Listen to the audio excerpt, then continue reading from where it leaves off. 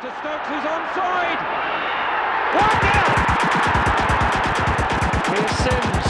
It's a good serve this from Southampton. They could finish the job here. It's Shane Long, and he has done it. Just a minute to play. Plus stoppage time. Here's Letizia. Who better to say farewell? Finest players ever to wear the red and white.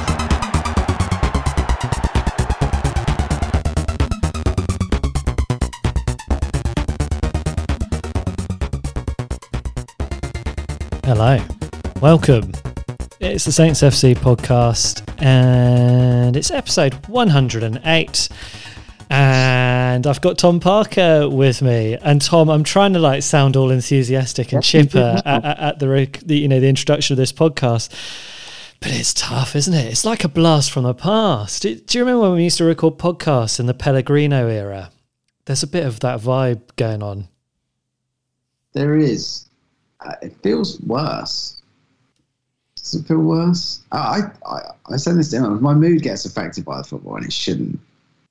But I said this to him last night, and I think a lot of Saints fans will feel like this. It's because there's no social life, is there, John? So the football means more. It's one of those things, isn't it? It's like if you look at 2020, which, let's face it, in the last few years wasn't a classic. Or vintage.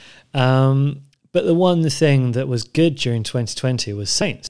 I mean, post the first lockdown or during the first lockdown or Project Restart, Saints were great. Started the season really great. Topped the division for a bit. First league game in January, beat Liverpool. We're watching that whilst everyone else is watching Boris put us into lockdown 3. There's 6 points off the top of that spot at that point, I think. Yeah, and I don't know. I mean, we haven't won since the UK was put into lockdown 3. We have. We've won 3 FA Cup games in that time. Yeah. Which someone pointed out yesterday that Southampton have fewer points after 25 games this season than they did last. That can't be right, can it? Apparently so. Do we have 30 points after 25 games last season?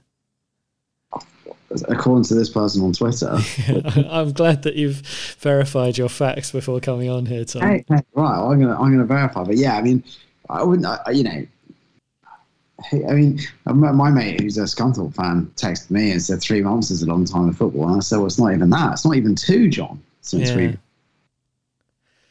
It's mad, isn't it? It's almost like the way Ralph collapsed to the ground in that match and sobbed at us beating Liverpool. He should have saved that for the last day of the season. Well, it's one of those things, isn't it? It's like, at the time, I think we were just saying, it's great. I love the fact he's showing emotion and that he feels it. He feels it like a fan feels it, maybe even more than a fan. And now it just kind of looks a bit like, oh, that's a bit awkward, isn't it? Yeah. It could be a meme at the end of the year. Yeah. The weird thing, I don't know what's gone wrong. I mean, actually, you know what? I'll rephrase that. I used to work at Sainsbury's, as you know, and there was a bloke there called Lawrence Christensen, who was the logistics director. And he once, when Sainsbury's really struggled years ago to put food on the shelves, literally, that's the number one thing you can get wrong in the supermarket. They couldn't get food on the shelves.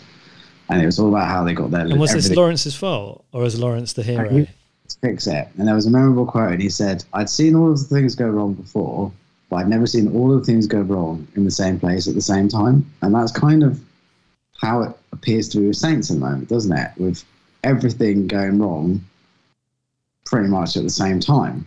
Yeah, everything that could go wrong has gone wrong. Yeah, and shows no sign of abating. Yeah.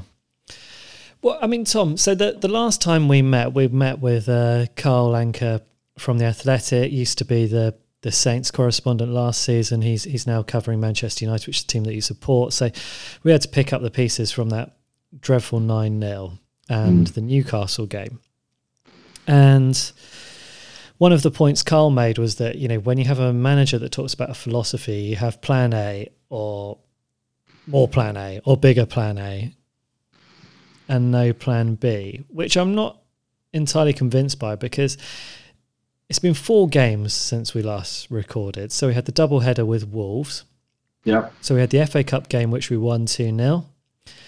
We had the league game, which we lost 2-1. We also had the draw with Chelsea in the league. And then we had the away game at Leeds United from last night, which was really bad. And I think probably our mood, had we recorded this podcast after any of those 3 games, I think the mood would be a fair bit lighter. Yeah, I think that's safe to say.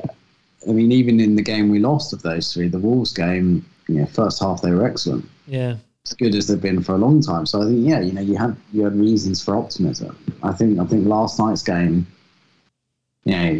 felt different. Something was different about last night, where they were torn apart. They were in the game, to be fair, in the first half, and they should have been 2-0 up in 10 minutes. But then they were torn apart, and they weren't torn apart. They were torn apart by exactly the thing that Leeds do, which is counter-attack. And the horrible thing is how we weren't able to deal with what is really quite a one-dimensional team. Yeah, well, let's deal with the Leeds game first, and then I think we'll go back. So we'll deal with the most recent thing, and I think if we start right at the very beginning, the first thing that obviously you look forward to on match day is an hour before the game. I mean, this is like in COVID times. Obviously, the first thing you look forward to on a match day when you're actually going to games is just, well, you look forward to everything. Just the moment you wake up, it's a good day, isn't it? It's a good day until you win, until you get the result, basically. Newcastle. Yeah. But yeah, in COVID times, it's that moment an hour before, isn't it, where you get the team sheets come out and you get a chance to think, right, well, what are we going to do here? And it was a bit surprising because Ings and Minamino are on the bench. Yeah. Yeah, you've got Teller starting. Yeah. Redmond starting as well. Yes, it was I guess it was a surprise. Also, wasn't it's coming so soon after the players had kind of run themselves into the ground against Wolves. Against Chelsea. I thought it was interesting that we didn't play Adams instead of Ings. Sorry, I thought like Adams and Ings didn't play up front. Yeah. Together, and then to accommodate Redmond and Teller, which kind of feels like 2 of the same kind of thing. Yeah, and obviously still no right back. I mean, this is the mad thing, isn't it? Like you say, we're a manager with a philosophy. Philosophy is to play one way.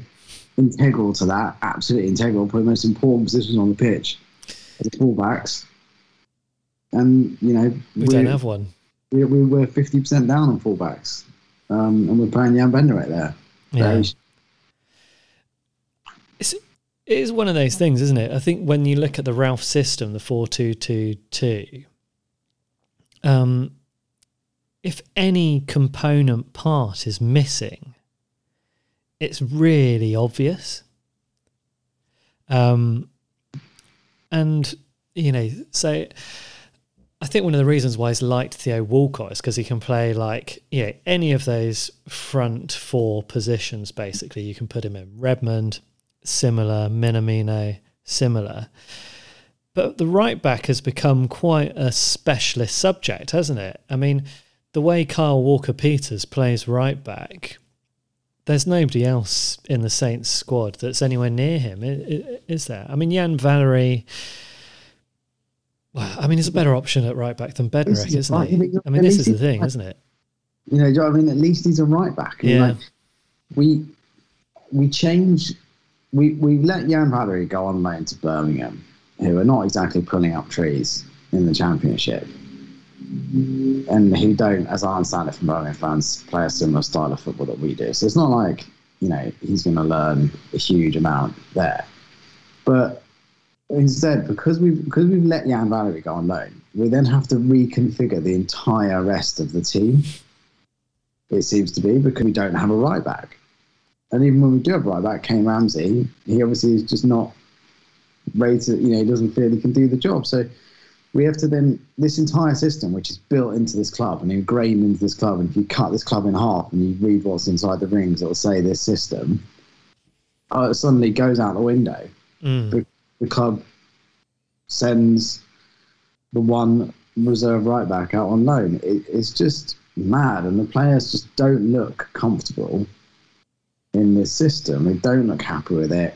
Bednarek looks lost at sea in that position, understandably. It just doesn't work. I mean, if we touch on, if we're going to look back at all 4 of those games, there's actually more good halves of games from Southampton than there are bad halves, I think, across the 4 matches. 2 good in the FA Cup. Got 2 good ones in the FA Cup. One really good one against Chelsea and an okay one against Chelsea. Really good one in the first half of Wolves against in the league. And then Leeds, I thought we had a good first half on the most part. Yeah, we did, yeah. Which is I mean, I think you're right. I think the horrible thing is the run of games that are coming up. Yeah. Which we'll get to talk about, but I think the worry is that they're in free fall, aren't they? Yeah. And they are like plummeting at a rate that you've just not seen. And then you just don't know. I mean, the next game's Everton away. I watched the Liverpool Everton game. Everton are really good, and they're full of confidence and they're full of talent. And yeah, Fulham went there and got a result, but Fulham are pretty good at the moment. It's just not happening for Saints. We've got too many players out of form, too many players injured. And if you went through that starting 11, that started last night, who could you genuinely say is on form? Well, Redmond is, Ward-Prowse, I'd say, is playing really well at the moment, despite the best efforts of everyone around him, and Romeu. I think they're probably the only 2 players I would say are actually genuinely playing. Coming out with any sort of credit. Yeah, I do. I think Teller actually had a good game, but we can't talk about forms. He's not really played. Armstrong, actually, maybe Armstrong, Harsh, maybe those 3. But you wouldn't say, I think McCarthy's unfortunate. He's conceding a lot of goals. I actually don't think many of them are his fault. I don't think he's covering himself in glory, though, is he, Alex McCarthy, at the moment? Well, his job's to stop goals. I mean, he's had a lot of goals scored against him recently, hasn't he? And what I don't understand is Gunn got dropped, didn't he, after Leicester. He let in a lot of goals. It would appear to be that he just needs to be taken out the firing line, literally, because not everything seems to be going in, but it doesn't look like he's playing with confidence, and something needs to change. And if you really think about it, the only position we've got on the pitch where you could argue you've got a good quality backup with Premier League experience is in goal. Yeah, I mean, I think if we were to have a manifesto for the next few games, Tom, I think the goalkeeper is one that we need to talk about. Right, well, let's do this in a format that our listeners will recognise a little bit. So we'll start with the first half in Leeds, which was actually quite good. Yeah. Teller getting his first Premier League start. I mean, we've seen a few cameo appearances as a substitute. Thought he started really strong. He had that quite early chance, didn't he, where he just broke through the Leeds lines and just didn't hit it hard enough. Which is the second time he's done that. I can't remember which game was it. He did that. And I don't think it mattered because we won, but he did it in another. He did virtually the same thing where he cuts inside on his right and then passes it to the goalkeeper. Yeah, just got to smash it, mate. Yeah, or keep going. Yeah, or keep going. Dink it over the keeper like Minamino would. We had the Vestergaard header. Should have scored. Good header, though. Well, yeah, no, I mean, it's a free header from like 8 yards out. Mike the Boat's the tallest outfield player in the Premier League. Should get it on target. Okay. I mean, well, I take it back. Vestergaard, it was a dreadful header. Get it in the back of the net. It wouldn't have been a dreadful header if we got anything out of this game, John. But in light of the cold light of day, it's going to get examined. Then you had the Saints were awarded a penalty after Teller was brought down in the box. What do you make of this one? So I thought pen straight away. Screaming pen. What I don't understand, and this is a thing, isn't it? This is a weird thing of why do it? He's beating him, isn't he? Mm. Why go for the, like, does it show like a lack of confidence in the squad? You know, where they like just get a penalty if you can. Does it show a thing about young players that have been taught the dark arts, that have only ever known kind of the dark arts, you know? Mm. Or was it just a stupid thing to do? I thought he'd done him. You know, I thought he'd done him, and I don't know why he felt. Well, I do know why, because obviously you'd always take a penalty, wouldn't you? It's probably the most likely way to score on a pitch. But yeah, just felt all a bit unnecessary, particularly in the age of VAR, where you know they're going to look at it, and you must have known what was going to happen. Yeah, I mean, they didn't protest too much, did they? After it was ruled out.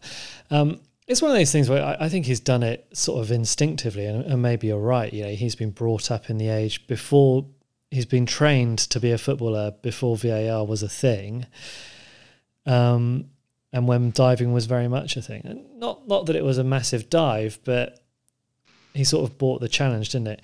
And you know, this is more of a penalty than Martial's penalty against us, isn't it? I would argue so. This is one of the things we always talk about other teams, but you know, one of the things that drove me mad watching again after watching that Everton-Liverpool game was how Trent Alexander-Armstrong doesn't get sent off. You always get Alexander-Armstrong. What was his name again? Trent Alexander-Arnold. Alexander-Arnold. I always get his name wrong. Trent, let's just say. Yeah. How he didn't get sent off. You know, for arguably a more malicious challenge on Calvert-Lewin. And yeah, I think he played for it. I also maybe think he thought the guy was going to foul him. So he was like, I'll just make sure. And then the guy didn't. Yeah. Like, who knows? We can guess for hours. But it really, you know, kind of like, it's not going for Saints, is it? No. I mean, we'll get that decision against us every day, but yeah, we won't get it for us. We'll talk about the Chelsea game as well. Yeah. I mean, so let's have a look at. I mean, there's two other bits of really great Saints play in this first half. Okay, so this one didn't come from a good bit of Saints play, but obviously Leeds had an amazing counter-attack, I think, from a Saints corner. Romeo has basically done the greatest tackle in Premier League history. I mean, I'm just going to throw that out there. No, it was. And what was brilliant about it as well, Rafinha did exactly the thing that Rafinha should have done to stop that tackle, which is run, you know, bisect the run of Romeo, which I imagine is what they're taught at football at school, isn't it? Like, do that because it wipes out. Danny Ings is very good at that, you know. Brilliant. Last ditch, you know, probably one of the only players to come out of anything with any credit. I think the shame here is, you know, like when you have a tackle like that tackle would have fit him really well in the. Do you remember when Saints beat Leeds at Elland Road in the season we got promoted? Yeah. And we just got battered and beat them 1-0. Kelvin Davis made like 1,000 saves. Yeah. That tackle belongs in a winning team's performance, doesn't it? You know, you do that tackle for what? For that second half performance that comes. But anyway, before we get on to the second half, Adams' goal. Yeah, I mean, again, like we talk about not getting the luck from refs, but I mean, I'm not a scholar of the laws of the game, but I thought you're allowed to take free kicks kind of that aren't shoot, you know, just I thought generally most people are allowed to take free kicks quickly. Yeah, I mean, I think it's unless the referee has specifically said you've got to wait for my whistle, you're allowed to take an early free kick. But then the mad thing about this is he puts the whistle in his mouth to blow it at exactly the same time that we take the free kick early. Well, he makes two mistakes, doesn't he? Is that what they're saying? So he's made the mistake of thinking that he has to blow for Saints to take the free kick, which isn't the case. Yeah. John, you and I were at Arsenal, weren't we, last season? And right in front of us, Ryan Bertrand put the ball through for Danny Ings to score, and the referee didn't blow the whistle then. No, and everyone said what a marvellous, really clever bit of play. Realisation it was. And, Saints, is there a bigger problem here of like Saints' mental fragility when things aren't going their way? And this idea of like, we cannot you remember like Man United, how tough they were mentally, like when I'm under Ferguson, and they're just nothing. They were just winning Terminators. Yeah, I mean, it didn't matter if they're losing, what was it, 3-0 to Tottenham at home at half-time, or 4-0, and they will go and beat them 5-4. Yeah, I mean, like, it doesn't matter. They're just programmed to win. Yeah. Saints are like the opposite, which is right now, we are getting a lot of decisions against us. And I think that maybe they were rattled by the penalty that wasn't, so they can't see far. Maybe they're rattled by the Adams thing. And mentally, then, there's two ways you can go, I imagine there. One is like, that kind of Mourinho mentality of like, everyone hates us, we don't care. Like, form of like, it doesn't matter. Or you do what Saints do, which is just fall to pieces. Yeah. I was thinking of sort of Tim Henman during this game. Do you remember him, Tom? Yeah, English. Always on the cusp of greatness, and it'd be like leading 2 sets to love, 4 games to love in the third set. All he has to do is, close out his service game, and he's through to a Wimbledon final, at which point he then becomes the worst tennis player in the history of the universe. And Saints are the same. They just fall to pieces. And I wonder if they'd gone in at half-time there already feeling sorry for themselves. We didn't get the penalty because of VAR. We didn't get the goal, even though that's legit. But rather than going in half-time and going, right, well, we've got leads on the ropes here. Let's go out there. Let's do this for another 45 minutes. Teller's had a good chance. Vestergaard's had a good chance. Adams has scored a goal. Teller's nearly got a penalty. If we keep on doing this, 4 or 5 more decent chances in the game, you're going to score. You're going to score and you give yourself... But you can say, this is already going against us, which again, there's baggage there for why they think that. And then Bamford gets a goal. Out of nothing. And... it's the kind of crumbling to pieces again, isn't it? It's just like the world is against us. It's alarming to see their heads go. And the thing is, they're not going to get decisions, because when you're down, aren't you? When your luck's out, and they're not going to get decisions. I mean, what they need right now is they need our next game to be like West Brom. Yeah. Or Sheffield, but it ain't. It's Everton away, and then it's not Man City away. And They need like something. Like Adams needs the ball to hit him and go in. Yeah. But you might say that about Ings, which is what he did have in the Wolves game, isn't it? Yeah, even those things which maybe start off a good run of luck and not doing it. I mean, the Bamford goal, out of nothing, he hits it in the perfect spot, but even so... McCarthy gets a touch, doesn't he? Yeah, but I think McCarthy should do better with this, don't you, Tom? Yeah. But it's a good finish. It's a very Danny Ings goal, isn't it? A clever goal. I mean, Bamford's a good player. I mean, infuriatingly, he's quite a nice guy as well. Like, you want to hate him, but he just like comes on afterwards, and you're like, right now he might be going to the Euros, and Danny Ings isn't. Yeah. But like, it was a stupid goal, wasn't it? It's just a one pass split the Saints defence open. And even then, he's still got a lot to do. I mean, I think, I remember when I was playing football, when I was garbage, but like someone told me, if a goalkeeper gets a hand on it, he generally should save it. But that, at Premier League level, McCarthy gets a hand on it, he's got to save it. And from there, it just was a meltdown. Yeah, I mean, he makes a save from Llorente a little bit later. There's a couple more saves, but they're sort of at him. Like they're ones where they're good saves, but if he didn't save them, they'd be bad, not saves. Also, Ralph actually makes some substitutions quite early on here. Yes. So Ings and Minamino on. Teller comes off. Who else came off? I can't remember now. Was it Redmond? Potentially. But what I saw after this, Tom, was just Do you remember in the first half of the season where, like, anytime someone spilled the ball or there was a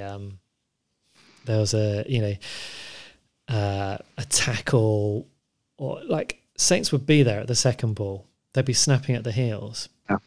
This one, it was so obvious that Leeds were just like way more fired up for it than we were. And every second ball they were at, and we weren't.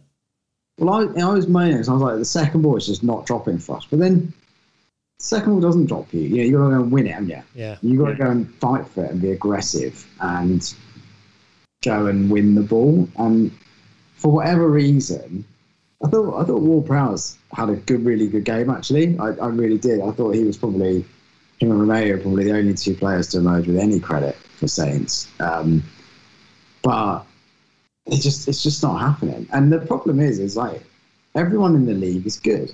Even the crap teams are actually can be on their day good.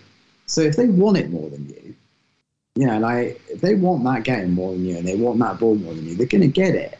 And that's the minimum any Saints fan can expect from this group of very wealthy, very talented individuals, is to play with 100% commitment.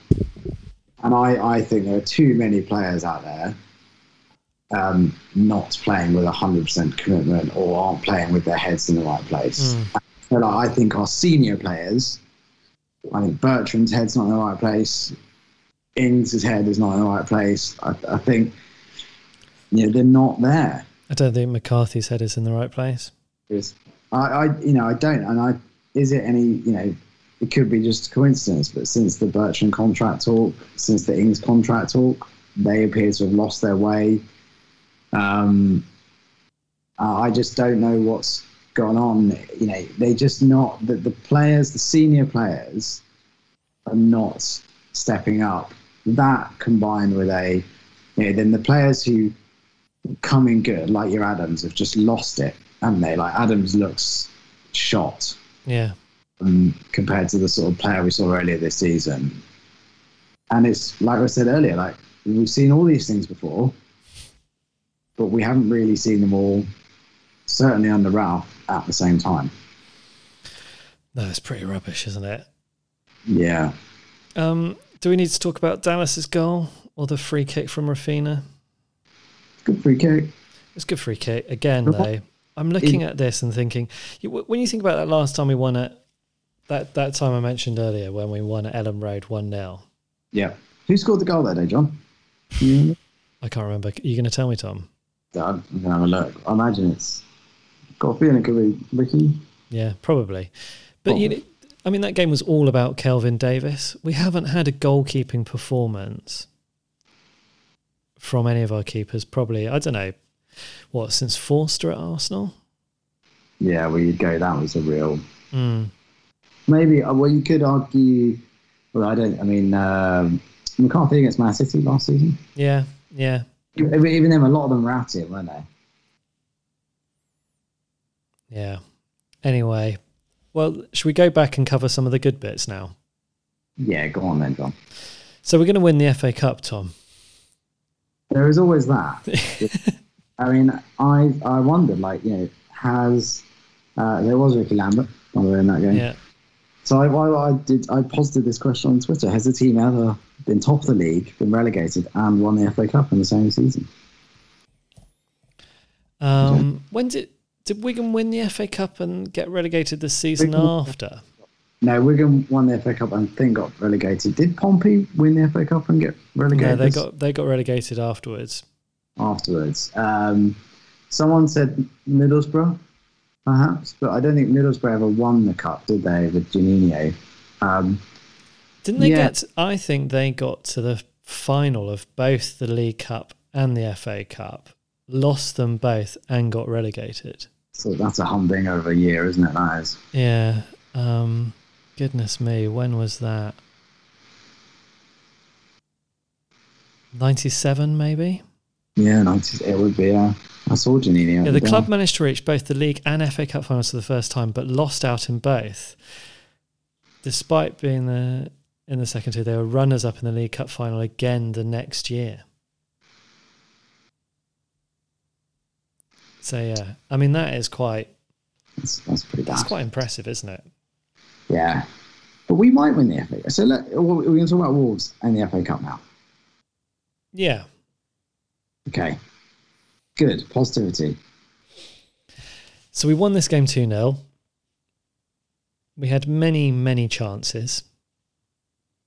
Started the game really well. Ings eventually gets the goal, which is that really odd goal where it bounces back off the keeper, in off him. Immediately gets flagged for offside in an era when they're not allowed to flag people for offside again. And VAR checks it and finds out he was onside. Weird goal. But it's exactly the type of goal we need, isn't it? Yeah. Right. Well, it's the sort of goal where you thought like, oh, now we've got that. A really odd goal with VAR going our way. Managed to hold on for the rest of the game. Forster keeps the defence keep a clean sheet. Salisu comes in and has he had a couple of moments, but overall pretty good game, keeps a clean sheet. Armstrong loved the goal. Armstrong, beautiful goal. And you thought that was probably it, didn't you? Do you think after that we're okay now? We can press on. We've had our luck. And then they did get their mojo back, didn't they, going into the next game? Well, I mean, they did. I mean, should we talk about who we've got in the quarterfinals, Tom, quickly before we move on to the league game? Yeah, the Cherries. Not under Thierry Henry. But Jonathan Woodgate. Yeah. Did Jonathan Woodgate score an own goal and get sent off on his Real Madrid debut? So talking about terrible things that happens to footballers. Yeah, but they're sixth. They'll fancy that when they're against Saints now. Yeah, I think they would. On that, it's at Dean Court. It's not called Dean Court anymore, Tom. Not called Dean Court. Vitality Stadium, isn't it? Stadium, yeah. Sorry to the sponsors of Vitality. Yeah, it's the best tie for Saints, isn't it? Like when you looked at the teams that are in still, Bournemouth are arguably the weakest team in it. And it does have that spice. I know it's not a derby, but it's got a little bit of spice about it. But all of a sudden, I feel less good about it. Yeah, I was really, really looking forward to it after we beat Wolves 2-0. Yeah. Now I just don't want us to mess it up. Is it the 20th of March or the 12th of March? I can't quite remember.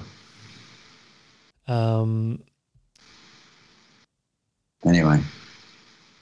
Who knows, Tom? It's not the 12th because that's Mother's Day, I think. And Saints are playing at noon. Anyway, this is probably not very riveting for our listeners right now who are scrolling through their iPhone going, it's this day. It's the 20th of March. This is a good thing about Saints games, though, is that because they're on early, they're ruining your day, aren't they? Nice and early. They get it in. Get it in, ruin your weekend. Ruin your weekend nice and early so you can really grumble about stuff and you have to stay off Twitter because otherwise you'll see loads of other Saints fans moaning about the same things you're moaning about. Yeah. So let's talk about the loss in the league then, because beat Wolves 2-0. We start the first half at St Mary's and we're absolutely brilliant. We're firing on all cylinders. We've got loads of energy. Ings and Redmond both have good chances.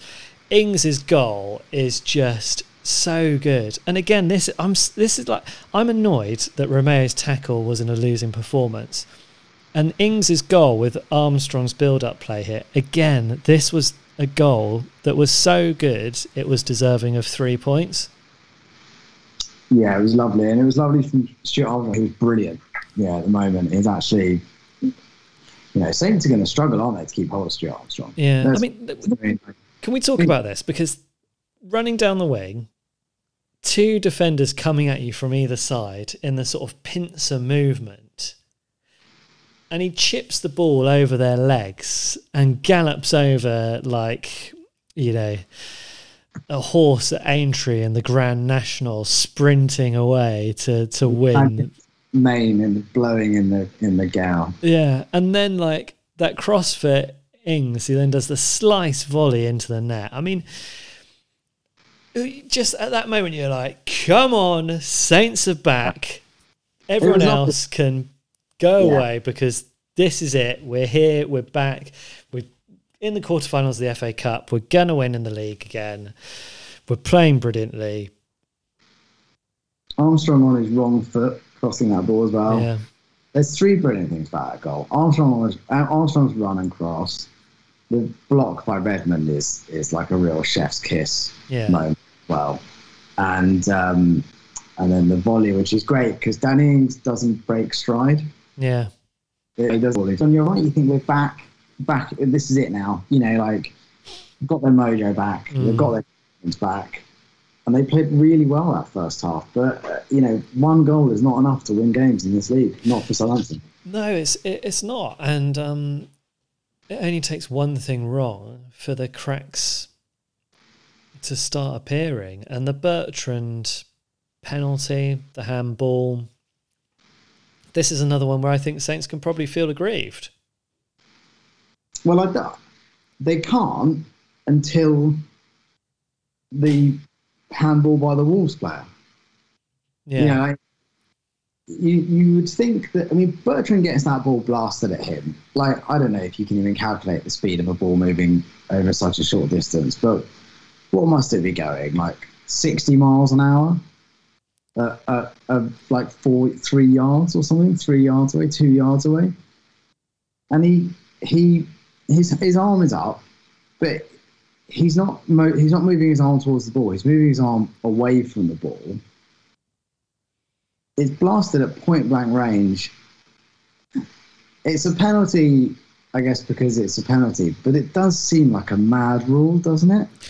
Well, this is the thing with the handball rule.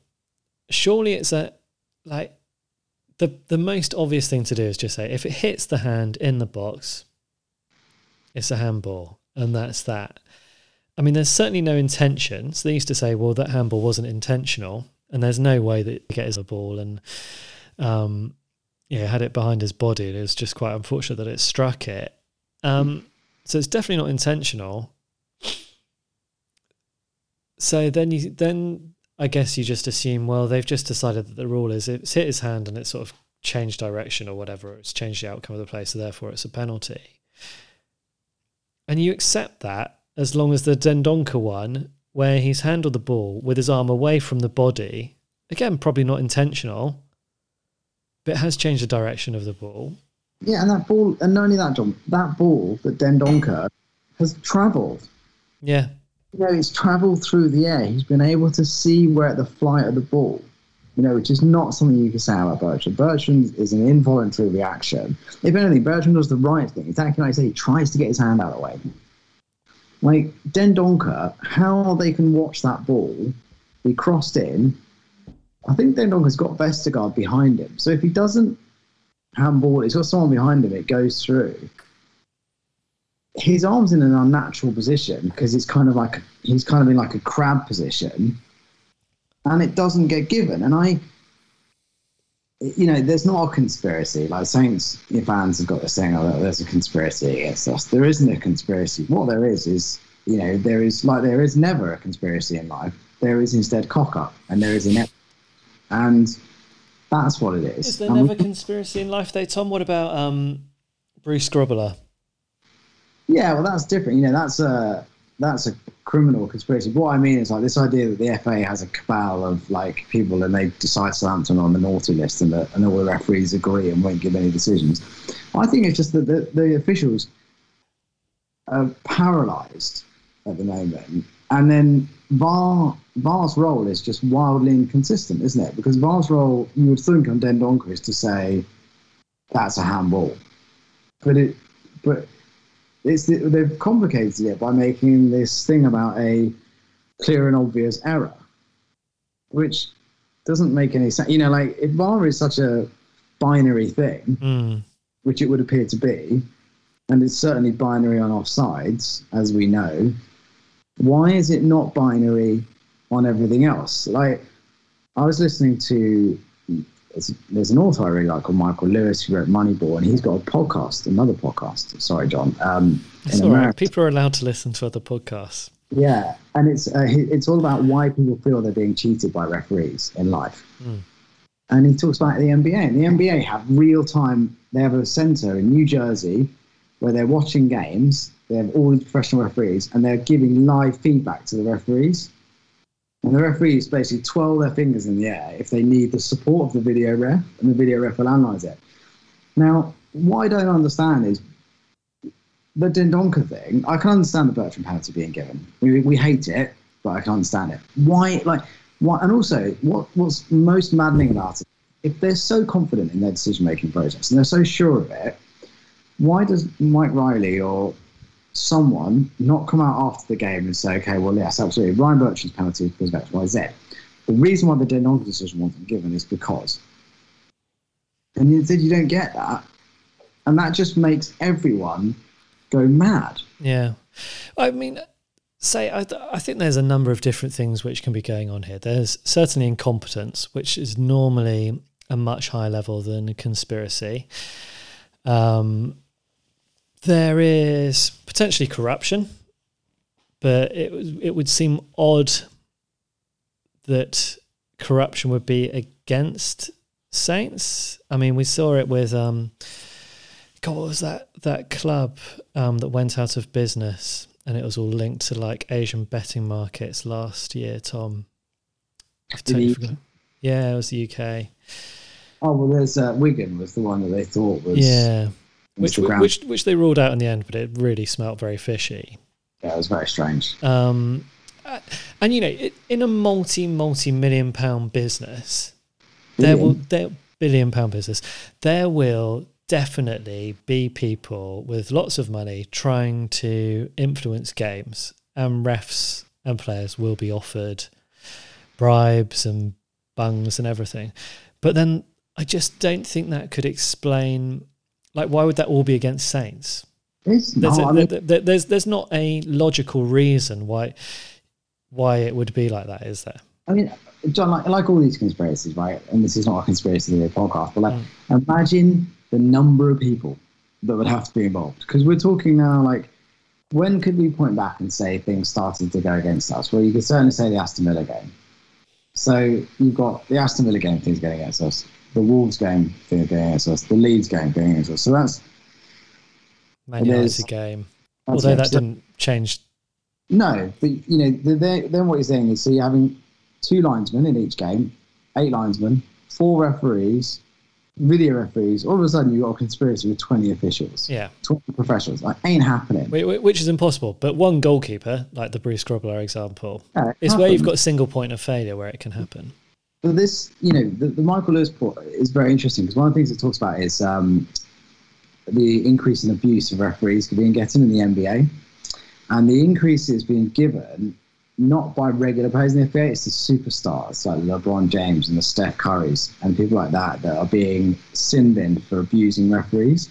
And what they're saying is the whole point of video assisted referees is it's meant to remove any bias towards big name individuals. So, you know, like Alex Ferguson, always get the decisions. It's meant to remove that. But you have to think that Southampton are not getting decisions that Man United are getting. Mm-hmm. You know, that's like an unequivocal thing. That, like, if they're you know, show me Man United not getting that Dendoncker penalty. Of course they'd have got it. Yeah. Liverpool's a different kettle of fish, but like, so I don't think there's a conspiracy. I think that there's ineptitude. I don't think the referees know what the rules are. So are you suggesting that there's maybe an unconscious bias towards the bigger sides, combined with a bit of incompetence, combined with confusion over the rules, and maybe bad luck? Yeah, when you're down, you're down. Yeah. You know, it happens to you. And I think Saints now, and the problem is Saints there's 2 ways you can use it. You can use it as a wounded boo-hoo, or you can use it as a galvanising thing. Which we're definitely doing, wounded boo-hoo. No question about it. And that's therefore, it's making it worse because we're not winning games, because we're not scoring goals, these things matter more.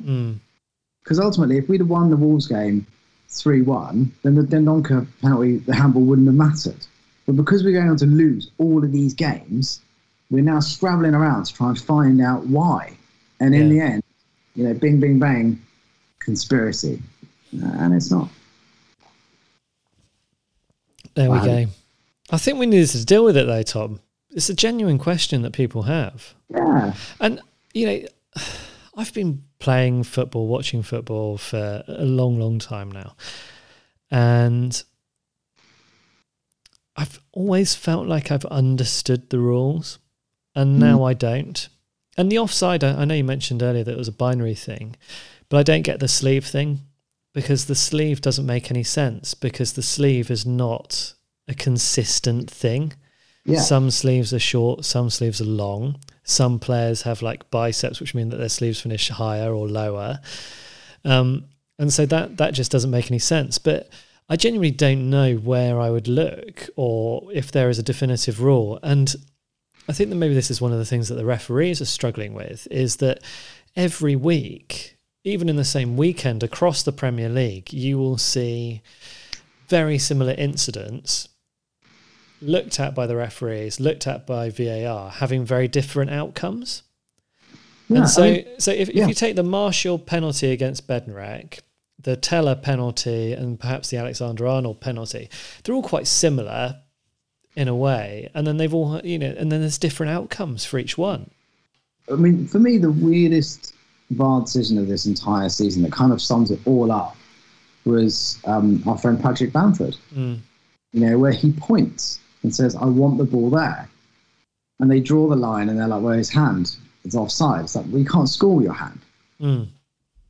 Like, it goes to, they don't know. And in their quest for like ultimate truth, all they've done is made everything so much more complicated. Yeah. It's quite interesting, because I don't think we perhaps realised this before VAR, but the football rules, they were written well over 150 years ago, whatever.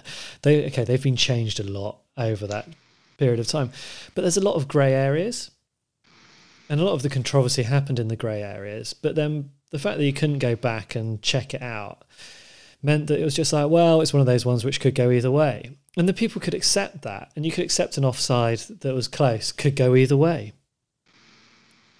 But now it's supposed to be a binary decision. You're seeking the truth, but the truth isn't there, because it's not. There's nothing in football that is binary. The only thing in football that is binary is has the ball cross the line, which they managed to get wrong last season. And Aston Villa are in the Premier League and doing quite well in the Premier League this season as a result. Yeah, I mean, I do think I wonder if in the application of VAR they've unleashed a monster that they now can't put back in the box. And unless all of the leagues in Europe agree to go back to no VAR, then we can't be an outlier, because we can't have our teams playing in Europe. But we do need some training on it, and some sort of like final decisions on the rules that are published. Did you see this video with the Australian referee doing the VAR? They say to him, I could deal with that. They can't do it in England, can they? Because of the swearing of the players. Yeah, I tell you what, dish out a yellow card and a red card for some swearing, and they won't do it anymore. Yeah, because they'll be told by the manager not to swear. I do think that with VAR, with Saints, some of the decisions are just really hard to get and to understand. And I think, like, when you look at the Danny Ings one against Villa, and that last thing of, like, no one thinks that's offside. No one. It's like no one who's ever played football or loves football or has anything to do with football as a pleasurable sport experience would say that's offside. It's completely arbitrary. And the other thing that drives me even more mad is they're doing it with like really old equipment. So they're not even. It's not really like frame by frame. It's frame by frame, but it's not even like not like a slow-mo camera. Yeah, it's not like as fast as it can be, because it's all so.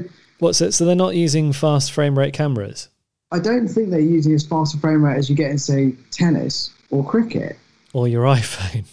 Or your iPhone. Like, so they've done it like in a, like we tend to do in this country. We do something, but we kind of do it in a bit of a crap way. And the ball moves quickly. Like dealing with COVID. Yeah, the ball moves quickly. Players move quickly. And I just don't think anyone knows anymore. Yeah. It all went wrong when we elected Boris Johnson as the officiator of VAR, I think. But it's sucking the fun out, isn't it? Just sucking the enjoyment. It is sucking the fun out of it. It really is. You know, it's what and this is the only conspiracy I do believe in, because it's what the TV people want. Because the TV people, which is the money, want it to be endlessly analysed and endlessly spoken about and endlessly written about and endlessly tweeted about. And VAR gives you that. Because ultimately they don't care about players and they don't care about footballers and the spectators in the ground. They're a distraction. And they don't now not the primary source of revenue for clubs. So they don't care. TV is the primary source of revenue. It's a global sport. You need to make it as controversial and as difficult and as talkable and as shareable as possible. And you know what? All the outrage from VAR feeds that monster. That's the conspiracy. Okay. It's not a conspiracy against Saints. It's a conspiracy against the joy of football and the joy of being a spectating fan. Real life football, yeah. Oh, Tom, I really miss it. Do you like sometimes sit there and just dream of like Saints scoring a goal, falling over the chair in the away stand in front of you, being hugged by a stranger to the point that you're winded, getting into a pub where it's so busy that you can't make it to the bar, and there's just a febrile atmosphere that something could go off at any moment, and everyone's shouting and singing, and it smells bad, and the floor's sticky, and the beer's not great quality. But when we went to Wolves last season, a great day out. I'm never going to probably go to Wolverhampton for anything in my life. But I went to Wolverhampton, I got the train up by myself like a grown-up, met some Crewe Alexandra fans on the train, had a beer with them on the train. We went to that weird pub for the away fan, like... I mean, what I wouldn't give to like stand at a bar for 20 minutes trying to get served and then somehow try and carry 6 pints with just my 2 hands back to you, my brother, my father-in-law, my dad, Freddie, I miss it so much, Tom. There'll be plenty of opportunities in the Championship next year, John, don't we? Oh, we're not going to do that. We're not talking about relegation yet, are we? Are we, Tom? No, John. No. So, I mean, we've got one more game which we haven't covered yet out of the 4, which was the 1-1 game against Chelsea. This, I thought, was a really good performance. Yeah, this was perfect. Saints. Yeah. There were some moments. Alonso had an early chance, and I think we all went, ooh. But what a goal from Minamino. Yeah, it was possibly the strangest first half of football I've ever seen, because Chelsea had all of the ball. In the end, Rudiger takes a shot from 40 yards, sort of pond skimmer. That's their first shot on target after like 28 or however many minutes. But Chelsea have all of the ball. Don't seem to really be able to do anything with it. Saints cannot get out of their half. And then you sort of see this nice give and go between Romeo and Redmond, and you think, well, nothing's going to happen here. And then you realise that Chelsea have left a gap the size of the Channel Tunnel through their central defenders. Which, by the way, nicely done from Moussa Djenepo, who spins off and takes one of the centre-backs with him. And it was such a good goal that I just thought they have to disallow it. Because it was too good to live. It was too beautiful to live. Not for Saints. That's too nice for Saints. You're not allowed that. You don't deserve that at the moment. Yeah. Saints. I mean, let's talk about that through ball from Redmond first, because... it was a stunner, wasn't it? I mean, yes, Djenepo made the space, Minamino got into the space, but that ball was perfect. Yeah, and Redmond, who we've spoken about a lot, is arguably Saints' most frustrating player. I read another thing on Twitter, I haven't verified it, but it does sound like it could be true, that Redmond has scored 19 goals in 5 seasons, which is kind of nuts, because he's a winger. Yeah. /forward. But he's got to do something with his game. And I thought actually he had a good game against Chelsea. I think he got battered, but he held the ball up well. But it was a lovely pass. But the finish, John, was just just to sit down the central defender and the goalkeeper with the drop of the shoulder, and then to have the cool calmness to then sort of like poke it around this sort of like deft touch with the outside of the right boot. It was just glorious, wasn't it? Yeah, it was. And it was nice because for Chelsea, for all their huffing and puffing, hadn't actually done anything. No. Saints hadn't, don't get me wrong, Saints hadn't done anything, but Chelsea hadn't. And Chelsea are the ones who spent £200 million on players in the summer and have the sort of, sexy manager. Going in half-time 1-0, feels pretty good, that game. Yeah. Second half, I mean, I think we still performed pretty well. And Ings' tackle aside, which... I mean, yes, it's probably a penalty. It's not the worst penalty by any stretch of the imagination, but it probably was. It was quite a bad tackle. Yeah, but also, how many times this season has Danny Ings done brilliant last-ditch bits of defending in the penalty area? So, if that's the one thing he gets wrong in our penalty area, then he's allowed that. Yeah. So Saints kind of paid the price for not being able to get hold of Mason Mount. Yeah. He is. I know he's escaped, but... what a player. Yeah, let's not talk about that. Should we talk about Vestergaard hitting the bar? With almost like a sort of carbon copy stooped header. Yeah. The goal scored against the goal he scored at Stamford Bridge. It was a stooped header, but looping high, wasn't it? Looping high. If it had gone in, it wouldn't have felt undeserved for us to win. It would have felt a bit like a smash and grab, but it wouldn't have been undeserved. No. And I think if you take away the penalty, the XG was basically even between the two sides, which is pretty amazing considering the amount of possession that Chelsea had. But, when we were talking about, I mentioned earlier that I don't think Carl was 100% right about Saints just having plan A and then plan A squared, because I think the way we played against Chelsea does demonstrate a slightly different approach to a game. And I think the way we played against Liverpool when we beat them, we used a different approach to how we would normally approach it. Because I think we were a bit more cautious and we did get more men behind the ball in the Chelsea game than we did in the Leeds game or the Wolves game. Well, I think as well in the Chelsea game, you have players who played really well, I thought. The standout player for me was Musa. I thought he was just amazing. Oh, yeah.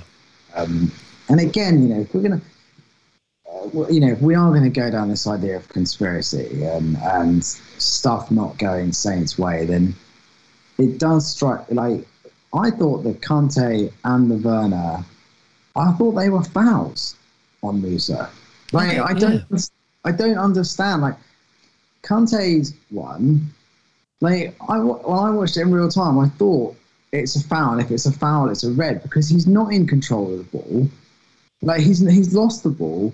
His foot's raised. He studs him in the ankle. And then Werner does the same thing on Musa, and I just don't get it. Like, I don't get how that's not at least a yellow. And I don't get, like, Bertrand gets sent off against Leicester. Again, may not speak his name.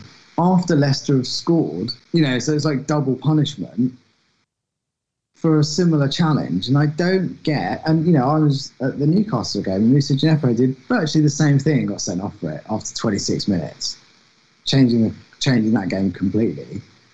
I just don't get it. Like, how do they not look at it and go, is at that point dangerous, out of control, whether or not it's intentional or not? He's like Jankovic. He wasn't intending to blast McTominay in the thigh, was he? But I don't understand how they can look at it and think, Kante's still in control. It's massively. It's because Kante's a nice guy, isn't it? He's well liked. Not that kind of guy, but maybe he is. Well, maybe he's not, but he's made a mistake and he should be sent off. Yeah, and Werner, it's the same thing. And what I don't understand is how they can look at it and say, there's no case to answer that. Very strange. And I think as well, but even weirder, John, than all of that, the weirdest one of the lot is the best bit of skill from Moussa Djenepo is where he beats 3 men. He does that sort of pirouette, doesn't he? Pirouettes out 3 men. He's running, I think, at Kovacic. And Kovacic, on the break, Saints have got players to the left, they've got players to the right. Kovacic takes him down, no yellow card. So, that doesn't make any sense. It was a professional foul in the sense, to break up the play. Exactly what we saw Vestergaard, I think, get booked for last night against Leeds. And we saw Musa got booked for it against Leeds last night. Took someone out because it's better than conceding the chance. I don't, again, it's not a conspiracy, but what is it? The problem is, if it's not a conspiracy, it's ineptitude. So you choose FA, PGMOL, whoever it is that is in charge of referees, you choose which one you prefer. I think bias exists. Whether it's conscious or unconscious, it definitely exists. It does exist. It does, of course it does. And you can't, I think, if that had been Musa Djepo going over the top and hitting Timo Werner, I think he would have been... The problem is, if he's going to be a yellow card, it has to be a red. Yeah. It just drives me mad. I don't... The Kovacic thing was so weird, because it's a yellow card. Any day of the week, any level of football, first minute, last minute, it's a yellow card. And for it not to be given, and again, it's not a losing a player, but it changes it, doesn't it? We see how Saints have to change their game when Romeo gets booked. I just don't get it, and we're just not getting these decisions. Dear Football Association. Yes, sir. They'll write back and say it's not us, it's Premier League or whatever it is. Yeah. The Premier League will write back and say, "Oh, don't blame us. The FA make the rules." But why don't St John's? How are they getting worse? Yeah. Or it's just everything overanalyzed. I really don't know, Tom. It blows my mind. It really does. I'm upset about this now. Right, what do we do now? Do we talk about the game against Everton and Man City, or is that just more upsetting? Well, I don't think. Look, I think we're almost as close to the European places as we are to the relegation places, and we've still got. Ralph is still in the dugout. I still believe he's the right man for the job. We've still got really good players. I just think they need to come out and they need to show the club, they need to show the fans something, don't they? They need to show the league something. Tom, here's the silver lining, okay? Go on. You got a free weekend. You don't have to worry about football this weekend. Saturday, no Saints game. Sunday, no Saints game. You can just go out there, enjoy it, go for a walk with the wife and the kids. Yeah. Just don't worry about it. And instead, Saints can ruin your Monday night. That's it. Yeah. That's all they can do. They can't ruin your Saturday or your Sunday this weekend. Mondays are pretty shabby anyway. It is. But I'm not as doom and gloom as some of the fans, I think. But I do think the players need to do something. But the players almost need to step in here and do it, because they're the only ones who can do this. Yeah. And I think it's probably our listeners. There'll be some listeners who'd be annoyed that we haven't talked about this just yet. But is it time for Ralph to leave? Well, in any big football clubs should start thinking about themselves like businesses, and like a football club like Southampton, with the turnover it has, would probably be a FTSE 100 business, or certainly a FTSE 250 business. The manager is arguably the most important person at the club. Would a FTSE 100 or FTSE 250 business allow their chief executive to leave if they didn't have a succession plan in place? Of course, most of them would say, no way, that's mad. Saints, who are they going to get? Realistically, who do they think they're going to get that's better than Ralph? And I don't think they will. And I think, what do? You end up bringing in like an Allardyce or a Hughes, or God forsaken like Pardew, when we've been through two of those three. And I don't think it is. But I think what there is, I think Saints have I think Saints are, for all their talk, quite a badly managed organisation. Mm. And I think not being able to lock down Ings on a contract has had consequences. I think not being able to lock down Bertrand on a contract has had consequences. I think letting out our 2 junior fullbacks is really bad management of an organisation, of a football club. I think it screams of not forward planning. And I don't understand it. I mean, these aren't office workers that you can rely to come into the office 285 days a year out of 300. These are athletes playing the most compressed season they've ever had at a faster pace than ever before with little preparation. Of course they're going to get injured more. What purpose did it serve Saints to let Vokins and Valerie go on loan? They might come back better players. They might not. I mean, if everything you hear about Saints is that if you go on loan, you've got no future at the club. Mm. That's what we hear. And if they've got no future at the club, well, you might as well just hold on to them anyway for the rest of the season, because if they can do a half-decent 45 minutes or 90 minutes when they're needed, then that's more useful than them going away and not being part of the future, isn't it? Yeah, and bin them off at your leisure rather than someone else's. My theory about Saints is that we are so bad at believing our own hype. When things are going well, it's because we've aced it. We've pulled a trick on the football world. It's because we're more clever than everyone else. And we believe it. And I always think that's a really dangerous thing to do, is believing your own hype. And I think Saints do it all the time. Yeah, and I think this isn't the first time we've done this. I think in the first season of Ralph, I don't know if you remember, but after that game against, I think it was his first season, after the Bournemouth game, we drew, and they did a lap of honour on the pitch and did the raise and running up and down all arms length. There was still 5 games to go.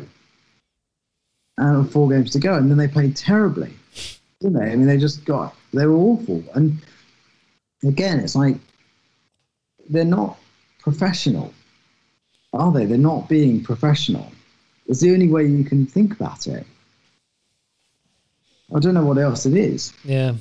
So anyway, well, there's a lot for us to ponder there, Tom, and hopefully. I think basically what we need is 2 decent halves together and not a whole load of luck that stinks.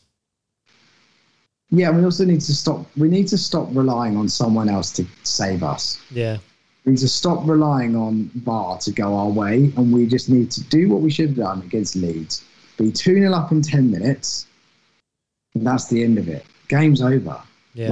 Well, it wouldn't be for Saints, though, would it? Wouldn't be for Saints. But games should be over at that point. Instead, we're not doing that, and then we're reliant on the Angels, and the Angels aren't listening to us at the moment. Yeah. Okay. So Everton, beware, we're going to be 4-0 up at half time. Then they'll win 5-4. Well, Richarlison contractually has to score against Saints. Yeah. As does Sigurdsson. Tom, it's been an absolute pleasure chatting to you. I think we're probably all still a little bit shell-shocked from how bad that performance was in the second half against Leeds. It really was dreadful. But, it's probably not time to ditch the manager just yet. But by God, these players and manager and everyone at the club needs to show us some guile, guts, resilience. We need to see a reaction now, don't we? Well, they have to. I mean, I know we're not talking about the R word, John, but it's not impossible. Not impossible. And until it's impossible, it's a factor. Yeah. There we go. Let's stop the rot. Tom, let's also stop the podcast and get back to normal life. Nothing to worry about at the weekend, though. No, a nice weekend off. Yeah, exactly. Well, thank you very much, listeners, for sticking with us. I'm sorry that it's a torrid time, but don't blame us. Blame the Saints. We'll see if we can guarantee some Premier League points and perhaps even a Premier League victory to talk about next time. But yeah, here's hoping. Not sure I can see it just yet that we'll be getting it against Everton. So let's see. Anyway, night, everyone. Thanks.